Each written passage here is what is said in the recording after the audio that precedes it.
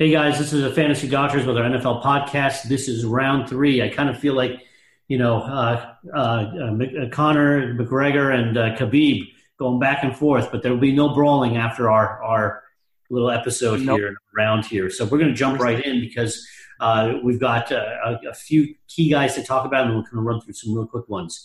Devonta Freeman has kind of struggled. At the end of last year, he had the PCL and the MCL injury. Obviously doesn't require surgery. Then he had what was known as a bone bruise early on this season, and now he's got a bruise of his foot. Week six is in doubt. Is he ever going to be healthy, number one? And at what point do you label them, Jesse, as injury prone? I think this is his wear and tear catching up to him. He's been really reliable for the past couple of years. I just think it's catching up to him. And this indirectly makes me think of Le'Veon Bell in the regard that he wants to be paid and he knows that his time is limited. And this is like the issue with Freeman is that he's banged up and he's now going to get frowned upon. And he's probably, he's in a good contract situation, but it's just unfortunate. These guys, they have a lot of wear and tear on those legs, and they start to suffer. So I am not confident in him. I've been trying to sell him in one league, and I'd have to take peanuts for him. It's awful. And this was a top 15 back the last couple of years. So I'm very concerned about week 6. I think Ito Smith and Tevin Coleman are both fantastic plays. I think Smith and standard. I think Coleman and PPR. Yeah, I agree. I think that he's on the kind of the bottom half of his career here, and I think this is just a spiral downwards over the next year or two, and then I think he kind of heads off into the sunset. So I think we're seeing the demise of Freeman. Now let's go to Devonta Foreman. He's supposed to be coming back from his Achilles tendon rupture. We know that Achilles tendon ruptures lead to about a third of guys not coming back, and those who do come back usually see a drop-off in the performance in year 1, kind of stabilizes in year 2, and then year 3 they kind of fizzle back out.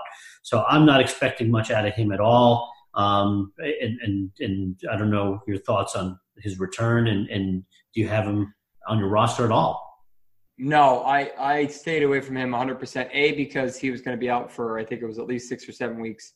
And then 2, because I know your data on this significant injury. And in general, this is very hard to come back from, especially for a running back.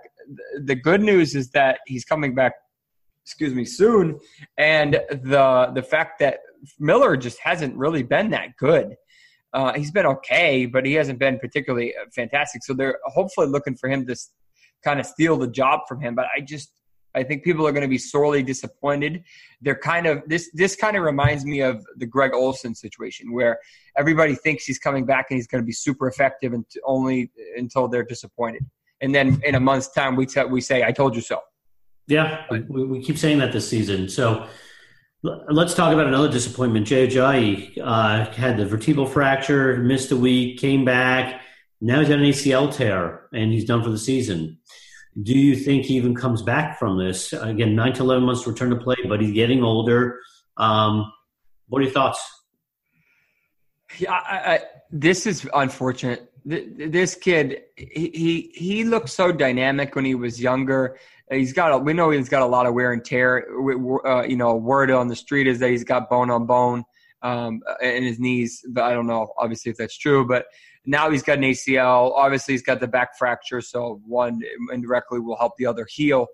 I don't know his contract situation. I think this was the end of his deal, so this is going to be hard to come back financially from, just because there's on average a 30% drop in performance on your first year back from an ACL. So this is hard. I mean, look at the running backs who have come back from ACL. Besides Adrian Peterson, which of them had a monster season or even a decent season? Dalvin Cook's been injured, and all these other guys who have had it just haven't really been particularly effective for a running back perspective. So it's unfortunate. I think between Corey Clement, who's dealing with a quad, and Sproles, who's officially out this week with a hamstring, it'll be Clement and Smallwood. And then I think I'm avoiding this situation altogether from a fantasy perspective, season long. But I think Smallwood has a little bit of better of advantage. But I don't know. This is going to hurt the Eagles in the long run. Yeah, I think the Eagles certainly are going to get hurt here, and I agree with you, Smallwood over Clement, but I think the backfield for the Eagles is going to be hurting. Let's talk about the Colts. Marlon Mack has the foot and a hamstring injury. Maybe plays this week, maybe he doesn't. But I get worried when I see a foot and a hamstring. I believe they're both on the same side, which gets me even a little bit more worried because this is going to throw off his mechanics entirely. And so even if he plays, I'm not. Well, first of all, I wouldn't even own him. But if I did, I certainly wouldn't put him out there. Yeah. What's your level of concern on this one? Yeah, I can't trust him yet. Hines has been fantastic. I mean, he kind of reminds me of James White in that he can catch the ball really well. He does okay running, but that's not really what he is. And Wilkins has actually looked pretty good when he was in there. So until Mac proves A, he's healthy, and B, he's effective, I just don't want anything to do with him. All right, guys, we're going to wrap up our running backs.